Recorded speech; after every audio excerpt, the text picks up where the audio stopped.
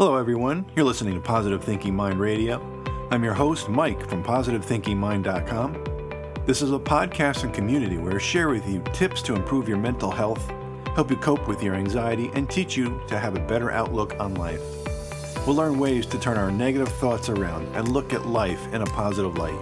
I want to inspire you and help you have the best life possible. Thanks for joining me today. Let's get started.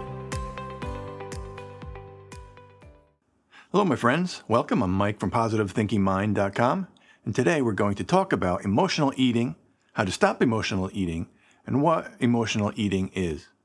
One of my amazing listeners asked if I would talk about this, and I want to say thank you for the great suggestion, and I hope this helps you and others that may be listening. Do you find that when you're upset or stressed, you race to the pantry and reach for food several times a week? It's common to find comfort in food, which is called emotional or stressed eating. When you're stressed, sad, or angry, these negative emotions can trigger bad eating habits. Now, with emotional eating, I'm not suggesting you never eat for emotional reasons, but when you eat for emotional reasons, you choose it, and it doesn't feel like it's just happening to you. For example, if you go to your friend's birthday party and want to have a piece of cake, have that piece of cake. You're eating that piece of cake not because you're hungry, but because you're eating it for an emotional reason. You're eating that piece of cake to celebrate your friend's birthday. This type of emotional eating isn't what we're going to discuss today, so I'd like to start by defining and going in depth about emotional eating. Before we do that, I invite you to check out my courses, where I show you ways to make a shift to move forward instead of being held back, stuck, and frustrated.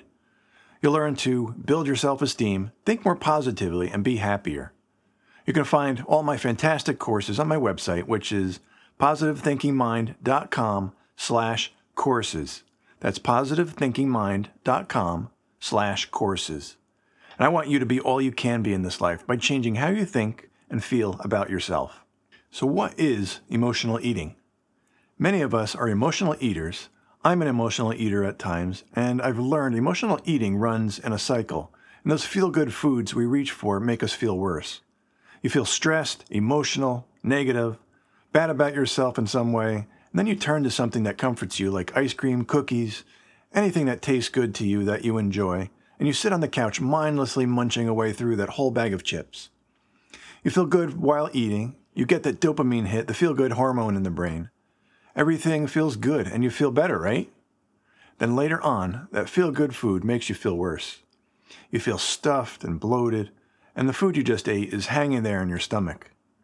The sugar is now making you feel lethargic, and your mood is dropping. This is what happens with emotional eating. You get caught in this cycle where you feed the feelings, and then your body begins to tank. Your mood goes down, your stomach is bloated, and then you feel wrong and ashamed, and then you feel like a bad person because of what you just did. That's what happens with emotional eating. We realize we're emotional eating when we're not hungry, and a reaction might be to get angry at ourselves and criticize ourselves. The problem is, when you beat yourself up, you lose access to yourself. Fortunately, there are steps to assist you in keeping your emotions from becoming diet damaged. So how do you stop emotional eating? First, you need to get down to the root cause. You may have had a bad day at work or a fight with a friend or a spouse, and these are all short-term issues.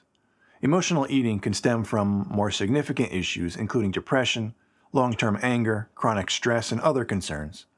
If any of these apply to you, exercise, stress management, or counseling may help you along with techniques we'll discuss. So here are some strategies to stop emotional eating. While you're eating and filling yourself with comfort at the moment, eating from negative emotions often leaves us more upset than before. The strategies we'll discuss can help, but you need to find the source of your emotional eating.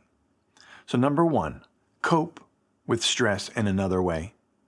Often the first step of emotional eating is to find another way to deal with your negative emotions. You could read a book, write in a journal, or relax, and just decompress from your stressful day. Right now, your brain is trained that when it's stressed, you reach for food. It'll take time to find and get used to another form of stress relief, so give yourself some patience and forgiveness and see what works best for you. Number 2 is take your worst snack out of the pantry. They won't be readily available to eat if you take the food out of the pantry and out of the house. This is a good thing because overeating processed foods can raise your cortisol levels, a stress hormone. Replace them with healthier foods like keeping a bowl of fruit on the table instead of candy or cakes. It's been found that when fruits and veggies are easy to access, you're more likely to eat them. If you're craving a salty snack, try popcorn with only salt and oil.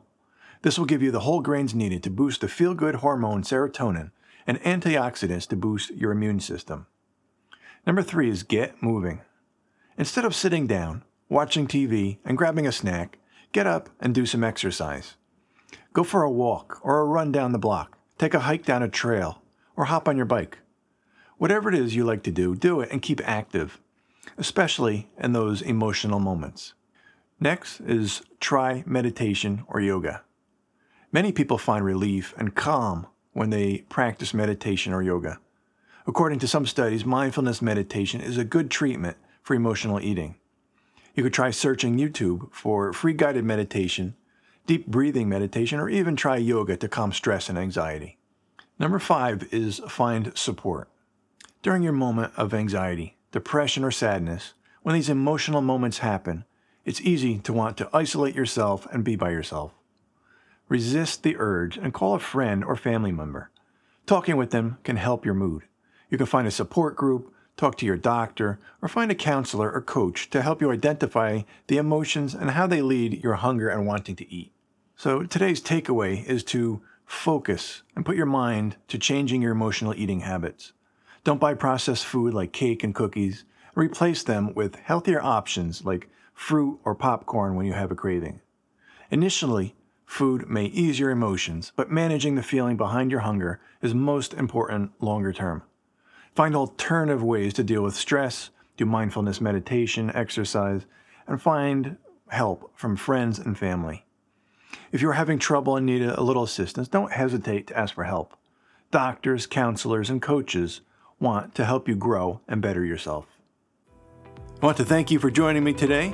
If you'd like to learn more about building your self-esteem and bettering your life, I encourage you to check out my courses at positivethinkingmind.com/courses. Remember, you're amazing, you're awesome, and I want you to live life to the fullest. It doesn't matter what other people think of you. Who cares what they think? It's what you think of yourself. I believe in you, and I want you to believe in you. Stay positive, friends.